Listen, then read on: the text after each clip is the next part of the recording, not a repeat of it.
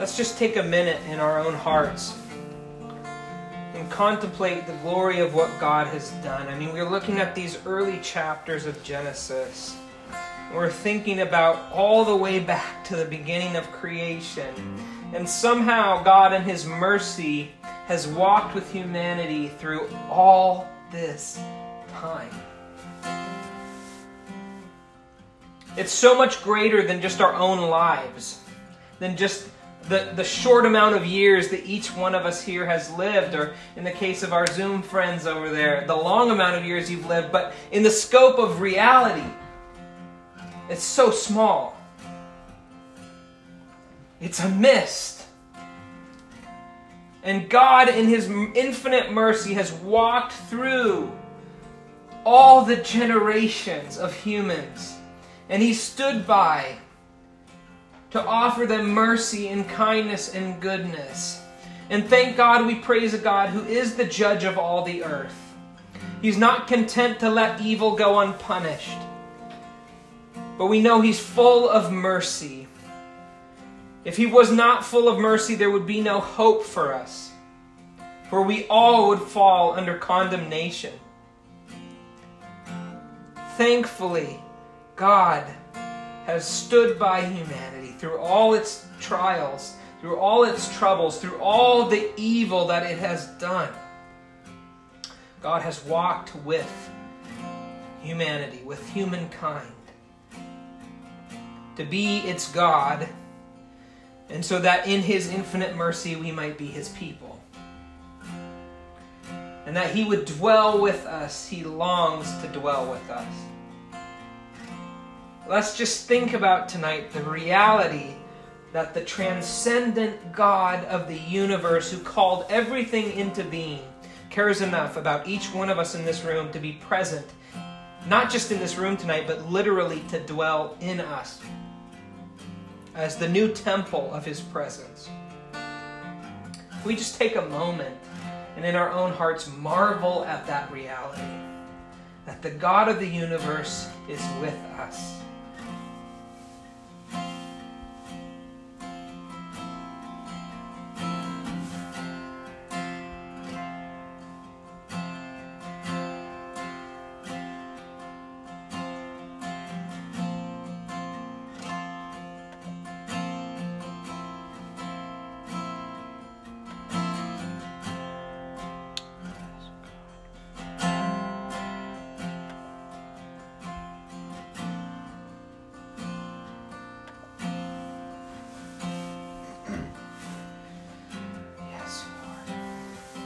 We do thank You, God. We thank You again tonight that You are present here in this place. And that even though our congregation is at a distance from each other right now, there's those of us who are here in this room, those of us who are far out in Seaside, those of us who may not be here tonight who are a part of our family. Think of Shireen in Texas and all of these people around us, God. We know that we're united because of You. Because of what Aaron just sung about, Your Spirit uniting us, dwelling in us. Your presence, Your very presence among us and in us and with us. Thank You for that truth. Thank You for that reality, that no distance can separate the children of God, for they are bound by Your Spirit. Thank You, Jesus, that You accomplished that. You accomplished what was necessary for God to dwell with us. You were God dwelling with us. And You accomplished what was necessary for the Spirit to be poured out on us so that we might dwell in God's presence forever. Thank You for that, Jesus. Thank You, Father, that it was Your good will, it was Your good pleasure to do these things. For You are a God who is full of kindness, full of mercy, and yet You are the judge of all the earth. And we await that day when things will be made right again. May it come soon. In Jesus' name, amen. Amen. Well, on to Genesis 4. We read the end of Genesis 3 last week. We read the whole chapter, but we read the kind of tragic end of Genesis 3, where humanity was cast from the garden, and that they were sent out, they were driven out to be out of the Lord's presence. What Adam and Eve had was perfect presence. They could see God. When he walked in the garden in the cool of the day, they would see him. They were the only two people to know that perfect presence. Right? The only two people to know that perfect Edenic presence, that Eden presence. And of course, at the end of 3, they're cast out. And so now we start chapter 4. Now we're only going to go through about halfway of chapter 4. I'm stopping before we get to the genealogy. And then we can talk about the genealogies the week after. But for this week, we want to focus on one story. And the story at the beginning of Genesis 4 is, of course, a notorious story. It's the story of Cain and Abel. Not many stories in the Bible have had as much cultural import into Western culture as the story of Cain and Abel. I mean, it is iconic, even outside of religious communities, right? I mean, you hear that terminology used all the time. You know, this idea of kind of the sacrificial one, Abel. He was, sacrificed almost like he was just given up for no reason. And we'll see some elements in the story that really express what's going on with that. And of course, Cain, right? We already have this entrance of sin. Adam and Eve have eaten the fruit, and Cain, he just takes it to the next level, doesn't he? Because what he does is so far beyond what Adam and Eve did. It's like sin has grown exponentially in one generation, right? From parent to child. It's magnified. So we're going to see that. This week, I titled this chapter, Brothers. Brothers. Genesis 4, 1-16. And we'll talk about the concept of brothers a little bit because I want to introduce you tonight to a pattern that you see in Genesis. And it's a really significant pattern in Genesis, and we'll talk about that. But not yet. But I called this night Brothers, Cain and Abel, the first brothers, and how tragic their relationship turns out.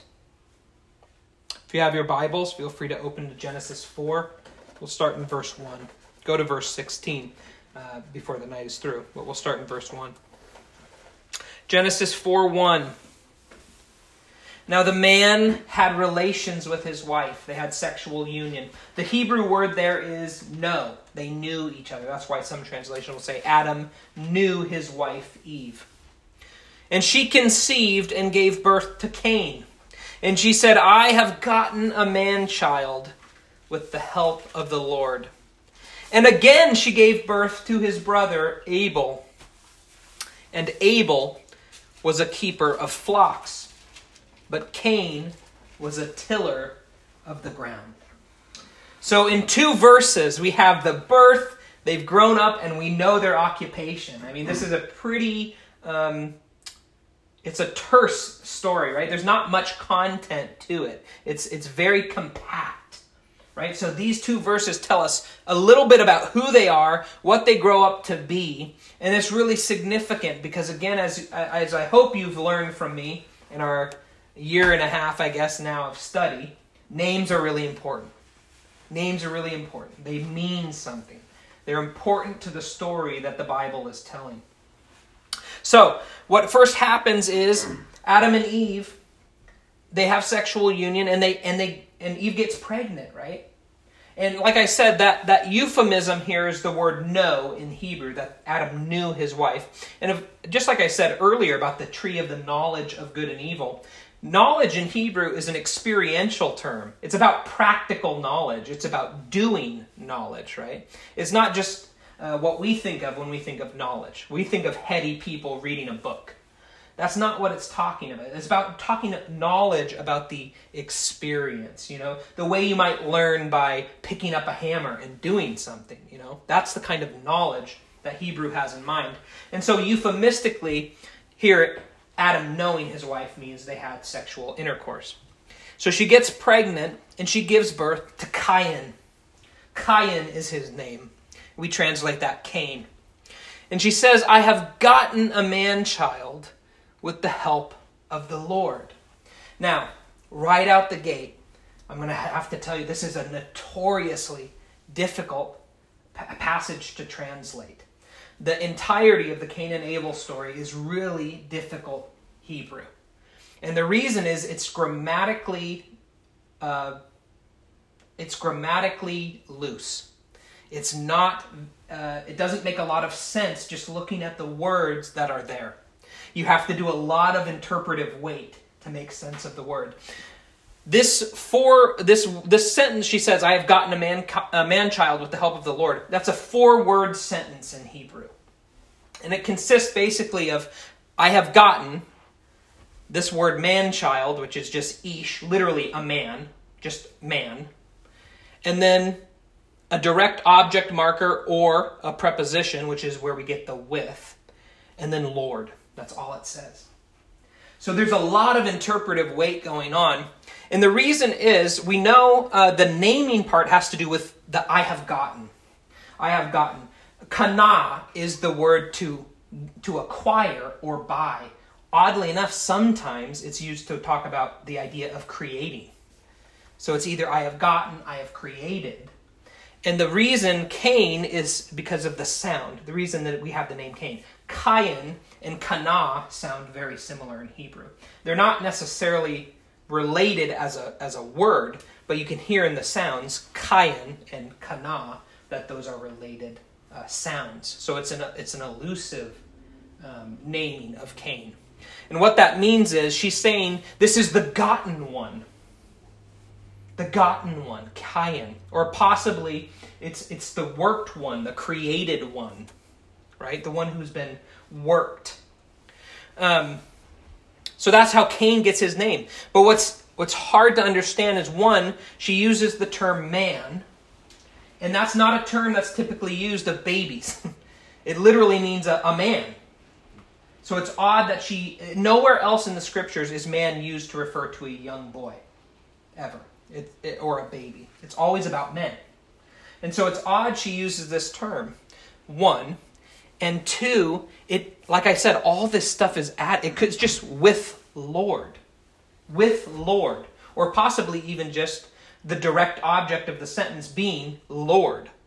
Now that's a Hebrew thing. I don't need to get into all the linguistics of it. But what's interesting is Luther, a luminary as great as Luther, right, believes this, at different points, him and some of his followers have said that this verse should actually be translated, I have gotten a man, comma, the Lord.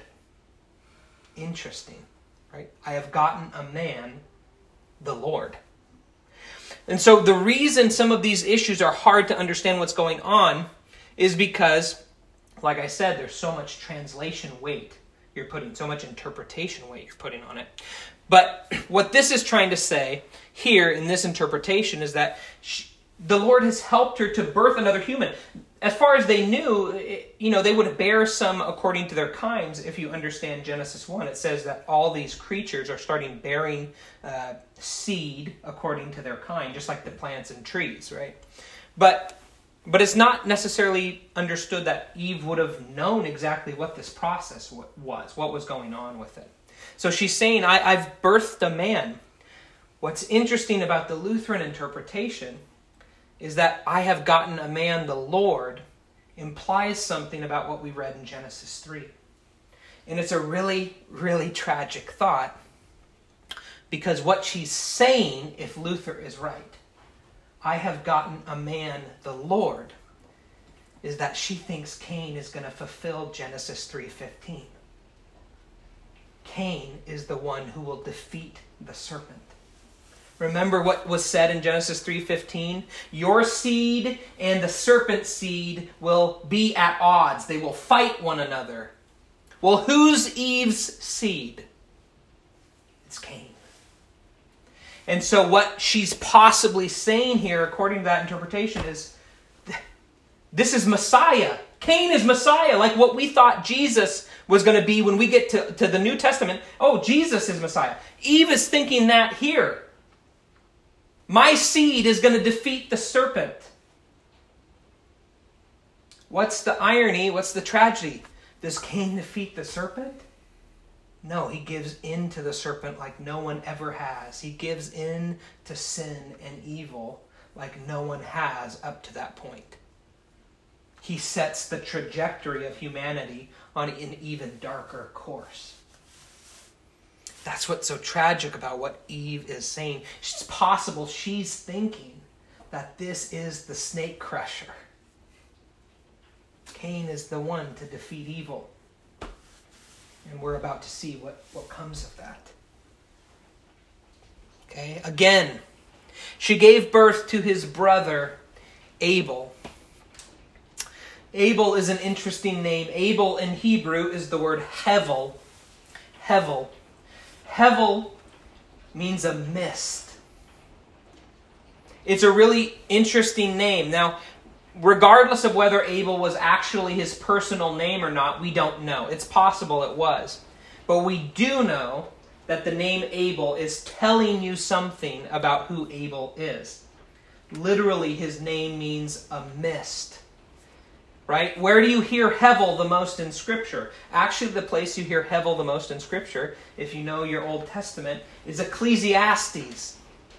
Hevel, vanity. It's all nothing. It's empty. It's meaningless. That's what Hevel means. Interestingly enough, they even use the word Hevel to describe idols. Right? What's the point of using Hevel to describe idols? They're meaningless. They're empty. They're a mist. They have no power, no reality to them. But when it's talking about Abel, what's it saying? It's saying his life was here and gone like that. He's like a mist that came in and then just blew away. It's already telling you in the story, just by his name, something tragic is about to happen. Because Abel's the misty one. Here for a moment and gone the next. Okay, Abel was a keeper of flocks. He was a shepherd of flocks. He was a pastor, is really the word, ro'eh. He was one who puts things to pasture. He was a shepherd of flocks. But Cain was a tiller of the ground. Cain was a farmer. You have the shepherd and the farmer here. Interestingly enough, it's an important note to mention, who else was a tiller of the ground? Adam was. What God created Adam to do was to cultivate the land. And Cain, like his father before him, is a farmer, a tiller of the land. It's Abel who's doing something different, something new. The keeper of flocks, the shepherd, right? Verse 3, so it came about in the course of time that Cain brought an offering to the Lord of the fruit of the ground. Abel, on his part, also brought of the firstlings of his flock and of their fat portions. And the Lord had regard for Abel and for his offering. But for Cain and for his offering, the Lord had no regard. So Cain became very angry, and his countenance fell. His face fell. He looked to the ground, right? It's that kind of shamed, just that shamed feeling. He just looks to the ground. His face has fallen. What's interesting about this has been hotly debated throughout church history. Why is Abel's offering regarded and Cain's not? Why is that? There's a host of explanations. I'm going to give you the one that I think is right, because it makes sense of what we've been talking about in terms of sin. Remember last week I defined sin for you. Do you remember what I said sin was? I said sin at its core is self-definition. Self-definition. Defining what is right and wrong, right? The knowledge of the tree of good and evil. Self-defining what is good and what is evil, and not listening to God's interpretation is the definition of evil, right? When we think we can determine what is good and what is bad, that is sin. Whereas God is obviously the one who's supposed to determine what is good and what is bad. He's the one who gets to make that choice, not us. So the heart of sin is defining what is good and what is bad ourselves. Okay? Now, with that being said,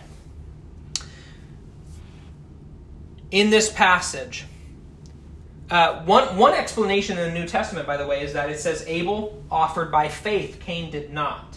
That's Hebrews talking, Hebrews language. And Hebrews is interpreting this passage, saying that Abel brought a gift by faith and Cain had no faith, which I think is probably true. But that doesn't necessarily answer the question of why God had regard and no regard, at least in terms of Genesis. As a later interpretation, it may make sense of it. But Genesis does not suggest that at all. It never says Cain is the righteous one who brought something, that Abel was the righteous one who brought something good and Cain brought something bad. It just lays out what they brought with not really a comment on why one was good and why the Lord had regard and why he didn't have regard for the other one. Here's my question. At this point, what sin has Cain committed to have his offering not be regarded?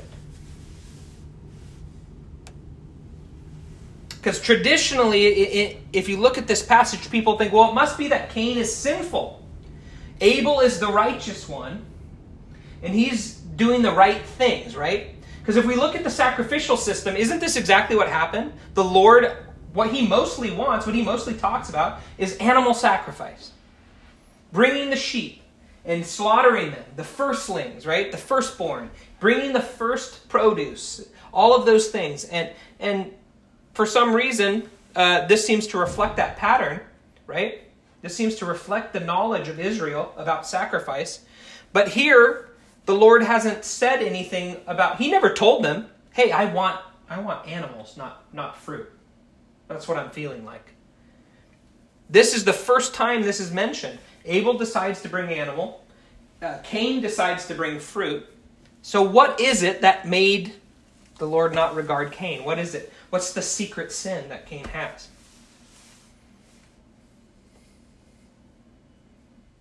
Is there any indication? From reading the words, no, there's not. And what I would argue, what makes best sense of the passage, is that Cain hasn't sinned. He has not sinned yet. Many people look at this and say, Cain has sinned, and that's why the Lord had no regard for him.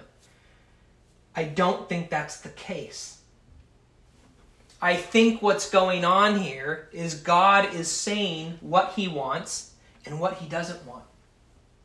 This is one of those moments you actually get to see God make a determination of good and evil, or right and wrong. He says, I like this, I don't like that. I want this, I don't want that. The Lord is making a determination. How do I know that that Cain has not sinned? We'll read the next verse. Then the Lord said to Cain, why are you angry? Why has your countenance fallen? If you do well, will not your countenance be lifted up? And if you do not do well, sin is crouching at the door, and its desire is for you, but you must master it. Sin's at the door. Sin's at the door. It hasn't overtaken him yet. Sin is there. It's waiting. It's like a wild animal that's ready to devour Cain. But it hasn't entered. The Lord is warning Cain about sin because he hasn't yet sinned. He hasn't yet sinned. He's going to. But it has not happened. So the Lord warns him about the sinfulness that could take place if he gives in this way. If he gives in to this impulse, this desire of his to murder his brother. Already you can see that the desire is kind of planted, but he hasn't acted on it yet. He hasn't given birth to sin. He hasn't behaved. And the Lord tries to warn him from it. So in my opinion, I don't think Cain has sinned. I think in God's mysterious, inscrutable ways, him being the Lord of the universe, he made a sovereign choice. I want animal sacrifice. I don't want fruit. What is the problem? The problem for Cain is he's going to reject that definition, which is sin. Cain is angry and his face falls because he is unwilling to accept that God preferred Abel's sacrifice. What could have Cain done? What could have Cain done? He says it. If you do well, won't your face be lifted up? Won't I take away your shame? If you do well, what does that mean? In my opinion, it's do what I said. I like this, I don't like this. He could have gone to Abel and asked for animals and said, I accept the Lord's definition of what is good and what is not. I accept it being right that he wants animal sacrifice, and so I will give an animal sacrifice, just like my brother. But he didn't want to. He didn't want to. Why? Because if I had to guess, based on how I think I know that I've felt before in my life, and I imagine many of you have, he probably was like, this is unfair. This is totally unfair. I am a farmer, so I brought my produce. What's wrong with that? Why can't I make that decision? Why is his so much better than mine? That sounds very, very relatable, doesn't it?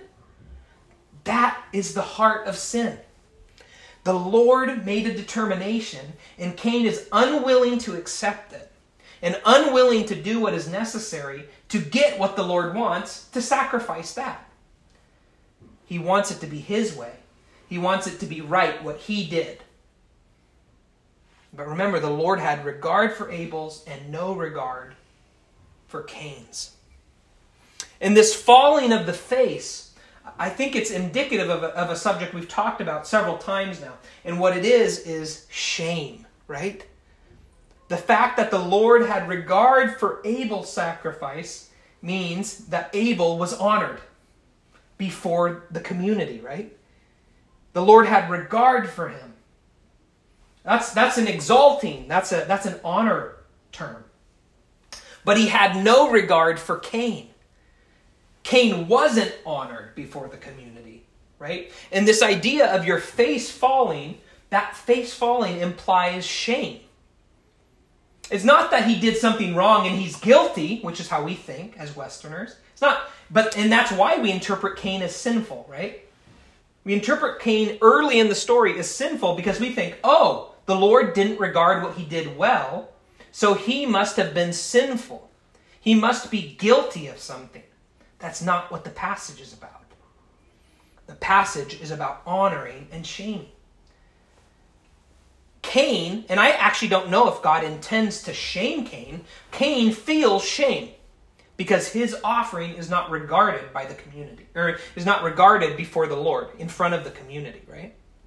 And the Lord tells him, listen, I know you feel ashamed. I know you're angry. I know you feel the shame, the weight of that community.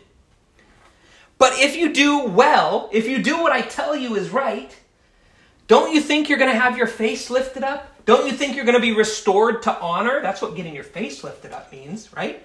You're so ashamed. Think about this just in human terms. You're so ashamed you can't even look at someone. You have to keep your eyes to the ground. And the Lord says, no, I'll come and lift your chin. I'll lift your face and look at you. That's being restored to honor, right?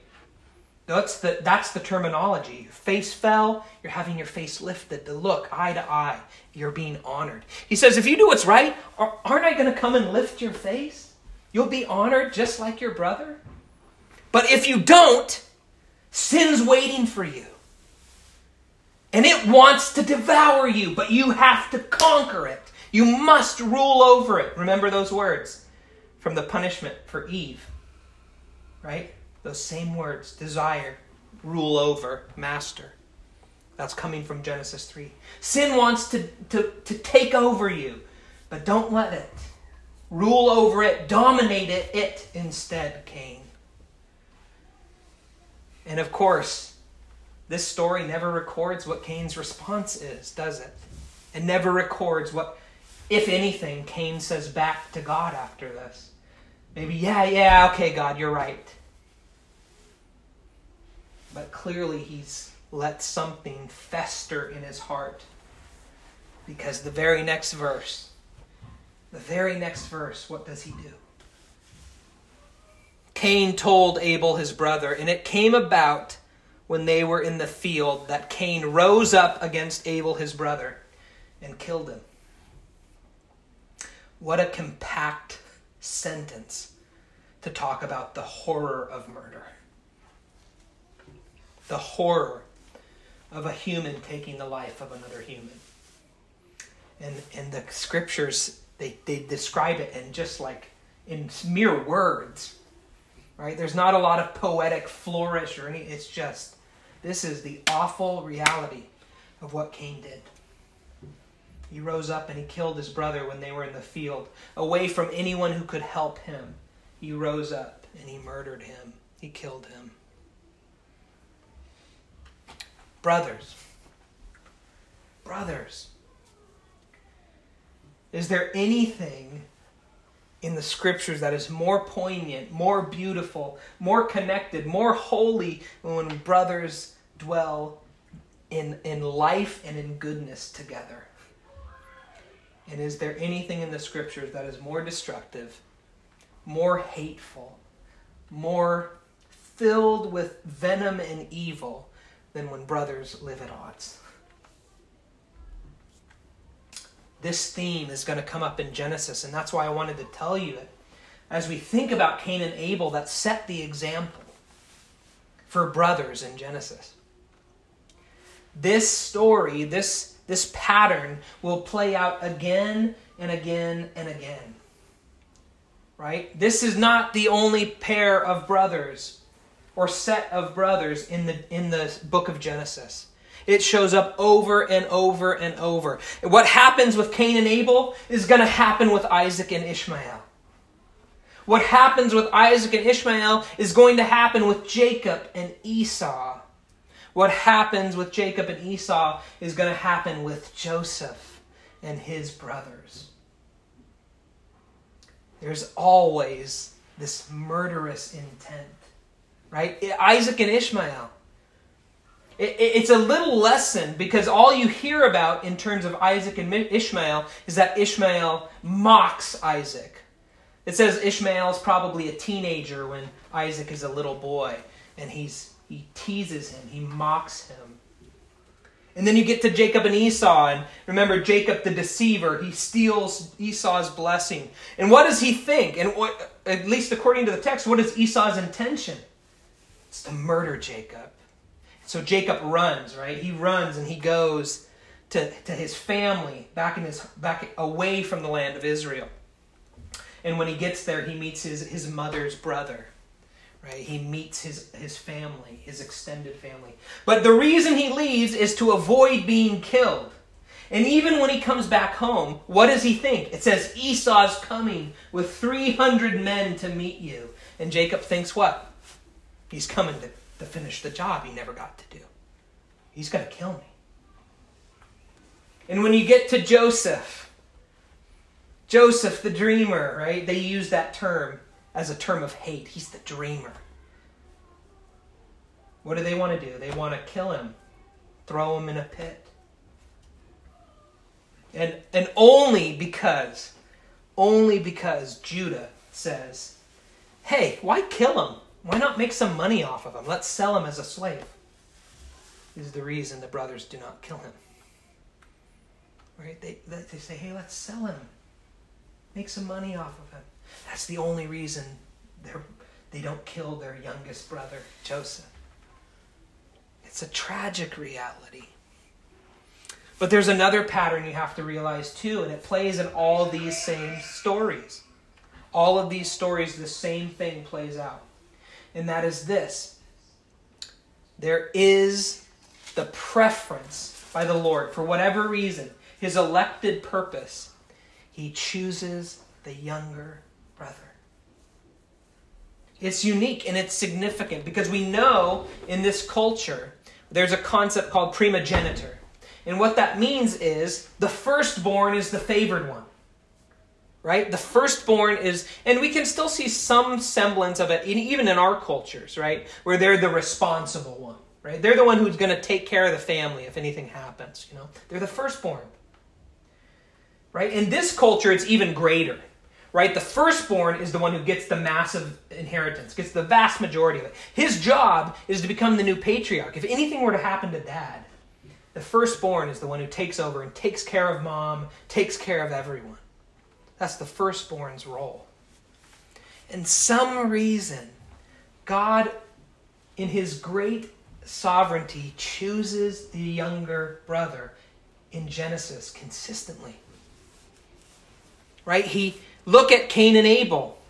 Who's the favored one? At least, who does it appear to be? It's Abel, the younger brother. When we go to Isaac and Ishmael, who's the chosen one? Isaac. The child of promise, the younger brother. When we get to Jacob and Esau, who's the chosen one? Jacob, the younger brother. And when we get to Joseph, who's the one that the Lord is with? It's Joseph, the younger brother.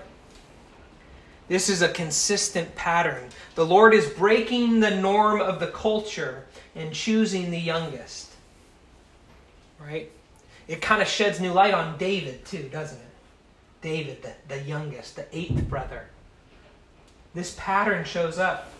What's interesting about it is that it also may, now this is more speculative, it also may point back to creation. Where we don't think in these terms usually, but it's possible that this whole story with the serpent is a reflection of the older brother, younger brother dynamic. Who was created first? The animals. Who was created last? The humans. And the Lord, in his mysterious ways, chooses humanity, and the serpent, as the older brother, is murderous in his intent toward the younger brother. It's interesting, isn't it? It's a new way to think about that story. The older brother is the one with murderous intent, and the younger brother is the chosen one. Fascinating to me. Fascinating way to interpret that story. But here it is. Brother murdering brother. The first human ever born, Cain. And he's a murderer. How far have we fallen in this one moment from eating the fruit that God commanded us not to eat to literally the worst sin that humans can do? There is no sin as grave, no sin as significant biblically as the crime of taking another person's life. And in one parent-to-child cycle, we go from disobeying a command to the ultimate sin of murder, the ultimate human sin that you can commit on another human. Cain murders. And not just some random person. It's not like he just decided, I want to kill someone. It's his own brother. It's his own brother. The darkness of the human heart revealed for us to see. But as we go through these last verses, I want you to think about how closely this story mirrors Genesis 3. It mirrors Genesis 3. Just like Genesis 3, the Lord shows up. He's walking in the garden in the cool of the day, and he says, "Where are you, Adam? Where are you?" He's doing the same thing to Cain. This is God's mercy to him. Just like I told you in Genesis 3, it's not like God is totally perplexed about where Adam is. It's not like he hasn't figured it out. He's inviting Adam to confession. He does the same thing here. The Lord knows what has happened, and we'll see in a minute that that's true. That we already know the Lord knows. He says he already knew. But here he's inviting Cain to confess his sin. He goes to Cain, and the Lord said to him, "Where is Abel, your brother?" He specifically goes out of his way to ask Cain, where is your brother? What has happened to him? Where is he? I'm looking for him. Cain, remember how different this is from Adam. This is what I'm talking about. How much more magnified sin is. What did Adam do when the Lord said, where are you? Adam confessed.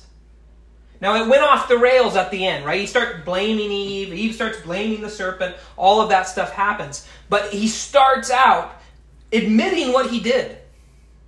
He confesses what he did. He says, I ate of the fruit. She gave me and I ate of the fruit. He admits. And he tells the Lord everything that happens about hiding and being afraid and being naked. Adam confesses. Already sin has taken root deeply in the human heart. Because Cain doesn't confess his sin. He says, I don't know. Am I my brother's keeper? Am I my brother's keeper? Keeper there is the word shomer. It's an interesting word because it means to keep or to guard.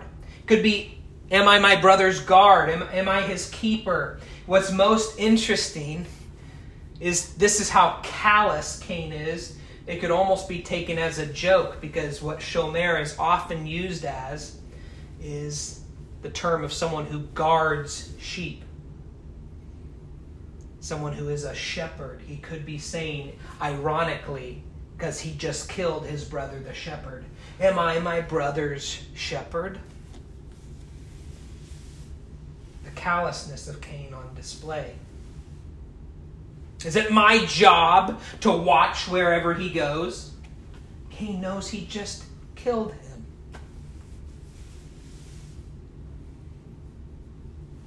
And here the Lord admits he already knew what had happened.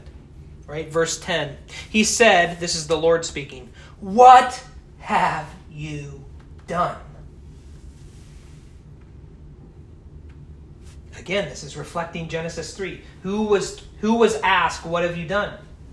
Cain's mother, Eve. The Lord said that to her as well. What have you done? And here to Cain, what have you done? Don't you know the voice of your brother's blood is crying to me from the ground? The imagery of that is that the Lord had already heard Abel's voice, right? He had already heard the voice of the blood. He knew what Cain did. He came to invite confession. And when Cain completely denies confessing to the Lord, he says, I heard his voice. His blood cries out to me from the ground. And listen to how quickly this has escalated. The Lord says, now you, Cain, are cursed from the ground. What did God not say to Adam and Eve in Genesis 3? He cursed the serpent, but he never curses Adam, and he never curses Eve. But he does curse the ground. He curses the serpent, and he curses the ground. But he never curses humanity. Cain, what he does is so significant. It is so severe. It is so despicable that Cain is cursed. He himself is cursed.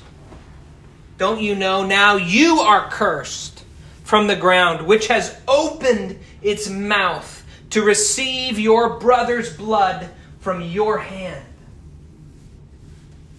You killed your brother, and the earth drank his blood, and now it will offer you nothing. It will offer you nothing. Because you spilt his blood on the land will not offer you its strength any longer. When you cultivate the ground, it will no longer yield its strength to you. You will be a vagrant and a wanderer on the earth. What was Cain again? Cain was a tiller of the earth. He was a farmer. The Lord says, you are cursed from the very thing you've given your life to. No longer will you be able to plant crops and expect them to grow. He's already said the ground is cursed, right? In Genesis 3, he said the ground was cursed. What would it take for humans to make produce? Hard labor. That's what he told Adam. He said it's going to take the sweat of your brow. It's going to take hard labor and toil to get produce to grow up. But it will happen. It will happen. It'll take hard work. It will not be a joy to you anymore. It will be sweaty and hard, but it will still do what you need it to do. Cain's is the next level. It's not going to be hard for you, Cain, to produce the fruits of the earth. It's going to be impossible for you because you are cursed from the ground. What you have been your life as a tiller of the soil, no longer will the earth offer you that. No, you're going to wander around, a vagrant and a wanderer. You're just going to have to live your life wandering from place to place. What's Cain do? Does Cain accept that? Does he say, "You're right, Lord, what I did was awful. What I did was terrible"? No, again, we see evidence of how deep sin has sunk into the human heart. Because Cain does not offer a single word of repentance. What is Cain concerned about? His punishment. He's concerned about his punishment and what will happen to him. He has not uttered a single word about the awfulness of what transpired to his brother. The awfulness of what he did to him. And he doesn't offer a single sorry to his parents or a sorry to the Lord or any ounce of any indication that he is regretful or remorseful of what he's done. He says, "Lord, my punishment is too great to bear." I wonder what Abel thought of that. I wonder if Cain could really complain in light of the fact that Abel's life, like a mist, had barely begun and ceased to be. "My punishment is too great to bear. Behold, you have driven me this day from the face of the ground. And your face, from your face, I will be hidden. Hidden. And I will be a vagrant and a wanderer on the earth. And whoever finds me will kill me." Cain's concerned about vengeance on his head for killing another person. Whatever's going on here, Cain is being driven further from the presence of the Lord. Again, this is language we recognize from Genesis 3. Who was driven in Genesis 3? Adam and Eve. They were driven out of the garden. They're out of the garden. They're in the land. It says Cain's even driven from the land. He's driven from this cultivated area. He's cast even further out from the presence. And he says, "What? I've been speaking to you. I've been seeing you. I've been in your community, God. And now I'm going to be hidden from your face." The presence is even further lost here in Genesis 4. Whatever is going on here, Cain is driven further from the land, and he's driven further from the presence of God. Everything that Cain knew about life, everything that really matters to humanity, is going to be taken from Cain. He won't be a part of his family anymore. He won't be a part of his community anymore. And he won't even be present with his God. Cain will be driven out. But the Lord offers him mercy. Even in that, even in Cain's selfishness, where he's not concerned about his brother at all and only concerned with himself, the Lord still offers mercy. Verse 15, "So the Lord said to him, Therefore, whoever kills Cain, vengeance will be taken on him sevenfold." 7, as if you know biblical numbers, 7 is the number of completeness or perfection. right? It's not saying that somehow like they're going to kill that person 7 times more than Cain killed Abel or something. The point is that it will be a complete justice, complete divine justice on the person who kills Cain. No, if someone kills you, Cain, vengeance will be taken on them 7-fold, to the full weight of divine retribution if you're killed. And the Lord appointed a sign for Cain, so that no one finding him would slay him. Again, think Genesis 3. What is this? The mark of Cain, the sign of Cain. It's just like the clothes, right? The Lord clothed Adam and Eve at the end of that passage. And here the Lord gives a sign for Cain, so that Cain will be protected from those who want to kill him. They will know not to kill him. We don't know what that mark is. There's no indication anywhere what it is. A tattoo, a mark on his skin, a hairstyle. I mean, there's all kinds of different things it could be. It's never said. But what we know is that just like the clothes in Genesis 3, it serves double purposes. It's a sign of mercy. Cain will be protected from being killed, right? Just like the clothes in Genesis 3, they were a protection for Adam and Eve from their shame. But again, it's also a reminder of their sin. Adam and Eve wearing the clothes will always remember, I once wasn't like this. I wasn't full of shame. And Cain here too. That mark, whatever that mark is. Yeah, it's telling people not to kill him, but every time he sees it, it's a reminder to him of the fact that he killed his brother. Of what cost him everything he loved. Of what cost him everything he had. That mark is both a reminder of his sin and a testimony of God's grace. I don't know if any of you have any of those in your life, but I think I do. Things that I can point to that are a sign of God's grace and remind me of the mistakes I've made.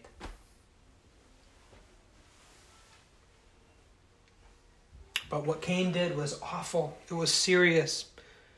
It was weighty. And so verse 16 that we end on tonight says this. Then Cain went out from the presence of the Lord, and he settled in the land of Nod, which is east of Eden. If you remember, they were already east of Eden. They went out east of Eden. And Cain, he sent out even further east, away from the presence of the Lord. And he settled in the land of Nod. Nod is Hebrew for wandering. He settled in the land of wandering. Why?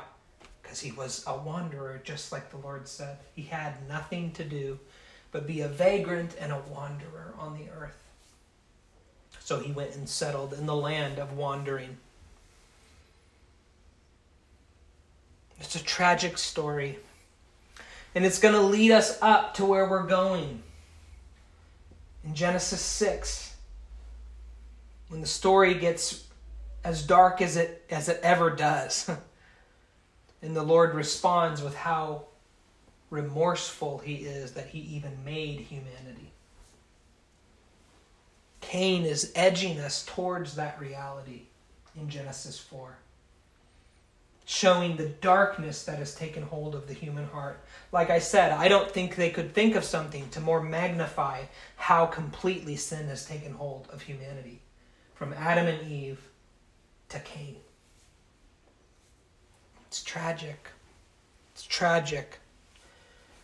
Next week we'll talk about the genealogies.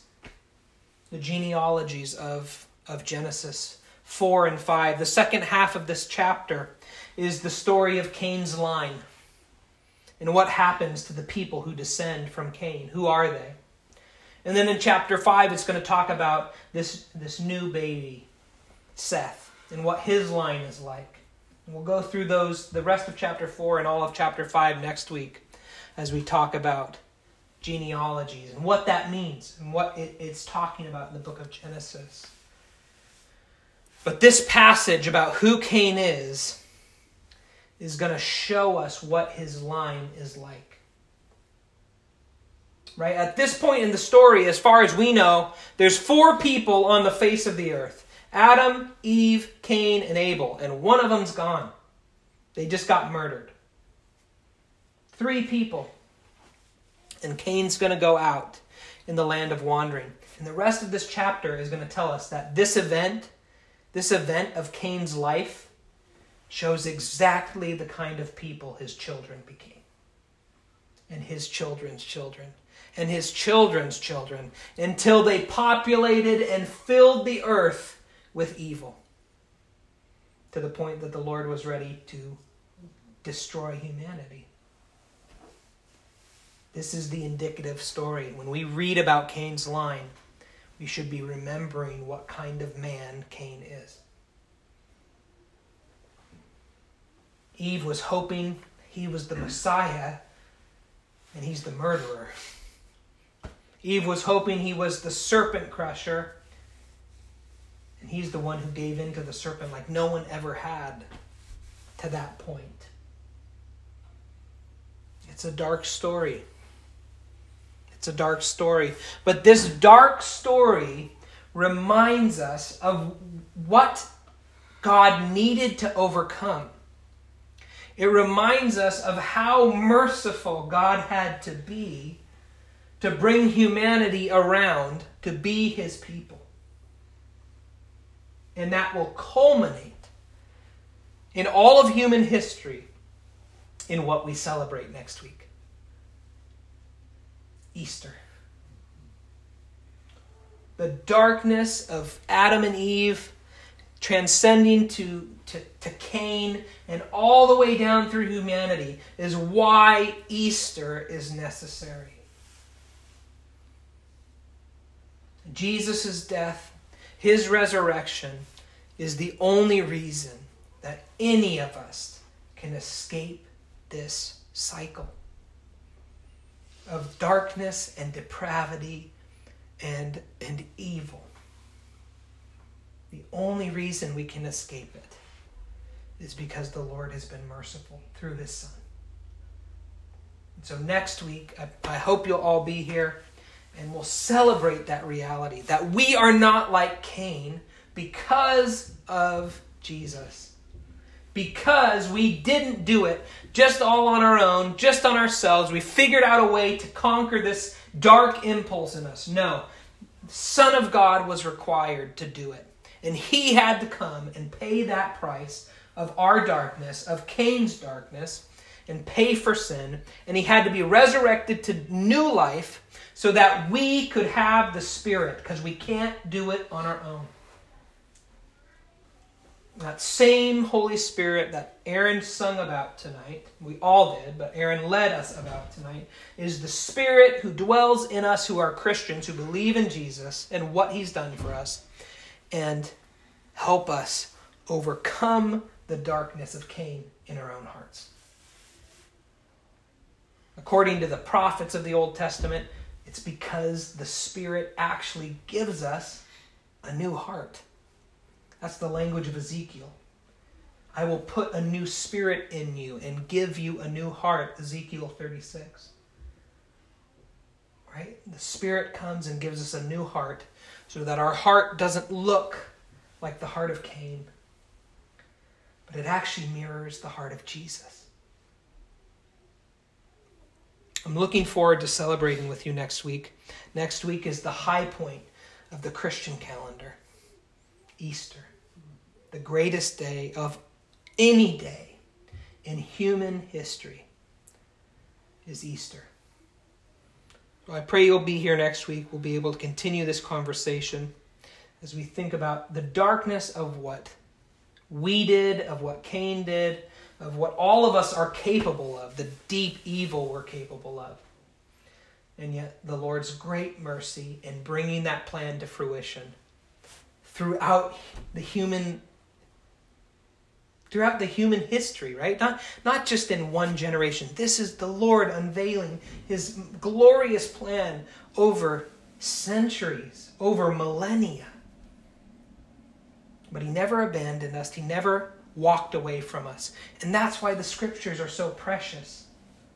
That's why I think in a unique way the Old Testament is so precious to me, because the Lord was never abandoning us. He never walked away. Even in Genesis 6, kind of one of the darkest moments we ever get to with the flood, the Lord preserved humanity through Noah. He preserved them, he saved them, he redeemed them in that moment. He never walked away from us. And the Old Testament is the chronicle of God. God's staying power, of his holding power, of his unwillingness to let humanity go.